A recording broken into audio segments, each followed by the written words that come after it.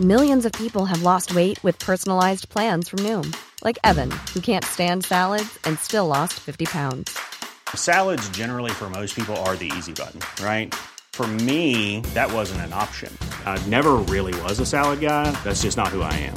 But Noom worked for me. Get your personalized plan today at Noom.com. Real Noom user compensated to provide their story.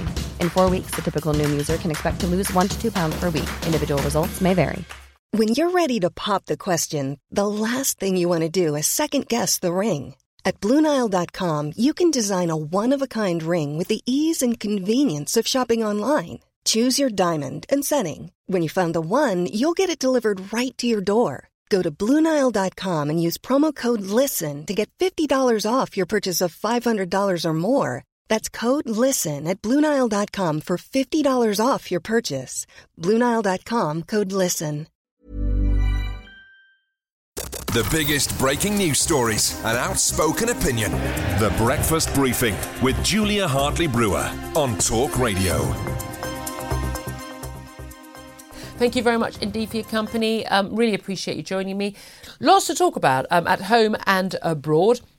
And of course, Ukraine is very much dominating the news today. I think Nadhim Zahawi will be delighted to hear that, will he not? Especially also the Prime Minister. He's facing PMQs at midday today. Expect to face some questions about Nadhim Zahawi's tax affairs. But no, focus is very much on European war and the decision expected to hear today from Germany, also from the United States, that both countries will be sending some of their battle tanks to Ukraine. This has been an ongoing request, plea, demand from the Ukrainian President Volodymyr Zelensky, who celebrates his birthday today, by the way, that they actually sent him the sort of military hardware that he can actually stage the counter-offences, that could actually defeat the Russians and expel Russian forces from his country. So far, we've given Ukraine enough weaponry to, well, hold back the Russians rather than oust them from their country. Well, we are going to be sending, of course, Challenger 2 tanks, just 14 of them. The Americans already promised Bradley armoured vehicles,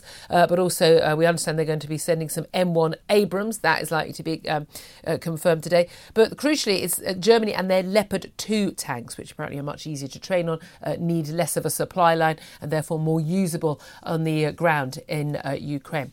This, by the way, as two Brits, Chris Parry and Andrew Bagshaw, have been believed now to have been killed in Solidar as they were in a rescue attempt to get some Ukrainian civilians out of a town taken captive by the Russian forces. They were last seen on the 6th of January. All of that context to talk about with editor at Spiked Online, Tom Slater, who's joining me all this morning. Good morning to you. Morning, Julia. I think this is really encouraging news, Ukraine. This is particularly Germany. They have been dragging their feet every single opportunity in terms of the help, the aid that they give, and stopping other countries giving aid, haven't they, to Ukraine? Yes, and on the one hand, you can understand where that comes from because of their particular history, because of their particular kind of policy that they've pursued for quite a long time. But I think what was mistaken in that whole position was the idea of we're concerned about escalation. You do have to ask the question, who has been escalating this war throughout the whole conflict? Who invaded a sovereign country, and who is actually reported to be believed preparing for a renewed offensive with those newly mobilised troops to paint giving Ukraine the tools it needs to repel, to defend its own territory and to retake it. To present that as escalation, I think, is deeply misguided. And whilst you can understand why it took a while to get here, that doesn't change the fact that, Ukraine needs that support. It's dishonest as well. I think a lot of this talk about Germany's position, and I worked in Germany and lived there for a while, and I'm very aware that many Germans, particularly everyone under the age of 60, is basically totally guilt-ridden about their past, the Nazis and World War II and World War One, and they just this idea that it's sort of morally right to sort of be sort of effectively demilitarised, even though they're a major exporter of military weapons because they have a fantastic manufacturing base, but that they won't have a big army. They've been spending far less than their NATO commitment of 3% of GDP, and that somehow this is a moral stance. Actually, it's an economically very profitable stance, because while other countries, taxpayers' money is going on huge amounts of military hardware and training for soldiers, Germany's been able to spend that money on other things and has been had a thriving economy. So it's worked out very nicely for Germany while they're expecting British taxpayers, Polish taxpayers and crucially American taxpayers to pay for their defence. Not many things I've ever agreed with Donald Trump on, but on that he was absolutely right to call it out.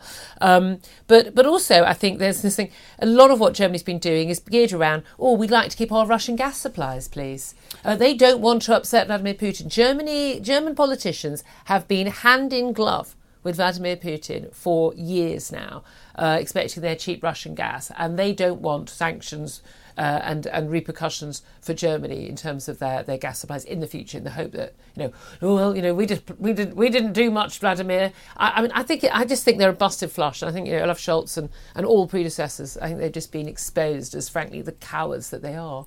I mean, it is so striking when you think that even a couple of years ago, Germany was seen as the country that had it all figured out, the country that everything was kind of absolutely fine in. Angela Merkel was kind of hailed as a... If only we had someone like Angela Merkel leading our country. Exactly, and yet Scholz in so many ways is the kind of continuity Merkel figure despite belonging to a different political party, and it just shows how much can change in a couple of years when you have such a world-shaping event like an invasion of a country in Europe. And also the economic crisis in terms of energy, that their entire basis of their country's manufacturing energy policy was based on relying on a tyrant for their energy and importing everything, and therefore, frankly, when the proverbial hit the fan, they were in one of the worst positions.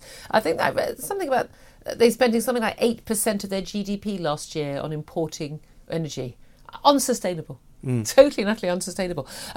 So UK's already sending Challenger 2 tanks, but just 14 of them. The key thing here is the Leopard 2 tanks is that not only that Germany has them, but also that they've been exporting them to lots of Eastern European countries and other countries who are now going to be allowed, given export licences. Currently they are not allowed to send them to Ukraine under their export licence.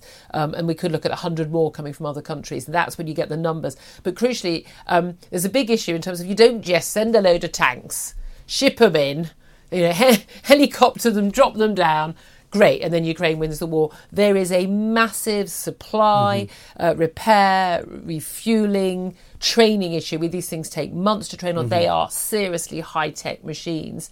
They have numerous working parts and they're computerised. When things go wrong, you need people who are trained to deal with that.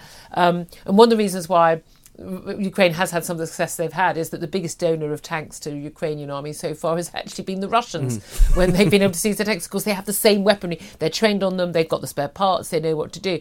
I did wonder why the Ukrainian Farmers Union were not able to just to send all their tanks. Because there was a point at the beginning of the war, do you remember all those memes of Ukrainian farmers towing from their tractors, towing tanks they'd captured? And at one point they were looking like they were going to be the biggest military force in the world. But this is important, isn't it? This is crucial because we are coming up to February 24th. It's going to be the year anniversary of this invasion, and Zelensky is really clear. We need to defeat this invading force. If we just carry on giving just enough help, the situation carries on, the sanctions carry on, the death and destruction, the refugees, that all carries on. We are in the West, in NATO, totally capable of providing enough military hardware without providing a single bit of any men or women whose blood would be spilled to allow Ukraine to defeat this enemy. And it seems like, especially with this movement on tanks, that all of that is very encouraging. You can understand different countries are subject to different sort of domestic pressures, their own kind of political parties. There's all these different things, which is this kind of idea that the West was completely united behind one position has never really been true. Yeah. But at the same time, you do see that the support for Ukraine, certainly that kind of moral support has always been unwavering. What's potentially been lacking is that unity on this question of actually material support. Putting a little blue and yellow flag in your Twitter bio doesn't quite... it's not unhelpful, doesn't actually save lives. And it's just so striking looking at the year anniversary where you think in the early days of this conflict you had, or in the run-up to it, you had Joe Biden talking about, we might accept a minor incursion. You had them offering essentially a sort of evacuation out to Zelensky in the top tier. A kind of assumption that it would be a matter of days, weeks, a few months, who knows. And yet the incredible resolve of the Ukrainian resistance that with or without Western supplies exactly when they wanted them have been able to repel this much bigger power from their territory. It is startling and worth reflecting on as we approach that anniversary, definitely. Absolutely. Well, I'd love to hear from you as well, as Western allies prepare to send battle tanks to Ukraine. Should we give Kyiv whatever they need, or do you fear it will escalate to World War III? I'd love to hear your thoughts. Tell me why you think either way. Do text us on 87222, put the word talk at the beginning of your message, or you can tweet me at TalkTV. We'll get as many of those on air as we can. We're actually going to be talking to someone, a Brit who's out fighting in Ukraine at the current time, and that is Mesa Gifford, just at 7 o'clock. Also, we've got to talk about the two Brits, Chris Parry and Andrew Bagshaw, now known, well, believed, pretty sure, certain to be killed in his Solidar rescue attempt. Last seen on the 6th of January, haven't been heard from since. I mean, these people are heroes, aren't they? I mean, they really are. These aren't dodgy mercenaries or anything. I mean, you know, these are people who basically just want to go in and rescue people. They get names of people in Ukraine, their family members who've been stuck behind the enemy lines, and they go in and rescue them. I'm in awe of the bravery of these people when I sit in... I'm a great armchair general, Tom. But I'm a great armchair general sitting in a warm studio with my cup of tea, not in the trenches, not taking bullets, not... You know, and I'm really aware of that. But these people...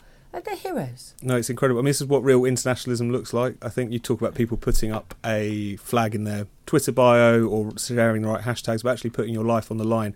And a lot of these people are kind of serial internationalists. You talk about Mesa Gifford, him and various other volunteer fighters in Ukraine often are veterans of fighting with the Kurds in Syria. These are people who just, when they see a brutal invasion in the world or people being mistreated, they do feel compelled to go and... help them, and it's just an incredibly brave, incredibly rare, it is amazing, hard to get your head around kind of thing, but it is worth celebrating. It really is. Also, I just want to talk about the economy. Lots to talk about there. North, levelling up, levelling down is what's going on, but also pressure on Jeremy Hunt, the Chancellor, to cut taxes after households paid £821 more on average in taxes this year, and the tax bill's gone up by 10% in total. The budget's coming up in March, which is coming very quickly. We're almost at the end of January. There's going to be pressure there. The Office for Budget Responsibility, basically they're going to be revising their forecast down. Things haven't back as much as they thought, and yet we've been seeing some figures lately showing that actually, some of the predictions of recession weren't right. But we're just sort of lazing around, at a very low ebb, aren't we? And there doesn't feel, all this talk about we're going to bounce back, doesn't quite happen. We're not quite in recession, but people are feeling it. No, completely. And you look to your leadership and all you've got is more sort of muddling through, more trying to get through the next few months, more trying to keep the markets as tame as possible. And I think the big shame of kind of Liz Truss's very swift exit was the fact that whilst a lot of her policies were definitely wrong-headed and poorly executed, one thing she was right about, that we needed change, we needed a shake-up, we needed growth. And the fact that that's not on the table is deeply depressing. Absolutely. The Breakfast Briefing with Julia Hartley-Brewer on Talk Radio. Thanks for listening to the Julia Hartley-Brewer Daily. If you liked what you heard, please subscribe and give me a good review. And don't forget to catch me on the Talk Radio Breakfast Show every weekday from 6:30 until 10. Planning for your next trip? Elevate your travel style with Quince. Quince has all the jet-setting essentials you'll want for your next getaway, like European linen, premium luggage options, buttery soft Italian leather bags, and so much more. And it's all priced at 50 to 80% less than similar brands. Plus, Quince only works with factories that use safe and ethical manufacturing practices. Pack your bags with high-quality essentials you'll be wearing for vacations to come with Quince. Go to quince.com/trip for free shipping and 365-day returns. When you make decisions for your company, you look for the no-brainers. If you have a lot of mailing to do, Stamps.com is the ultimate no-brainer. Use the Stamps.com mobile app to mail everything you need to keep your business running with up to 89% off USPS and UPS. Make the same no-brainer decision as over 1 million other businesses with Stamps.com. Use code PROGRAM for a special offer. That's Stamps.com, code PROGRAM.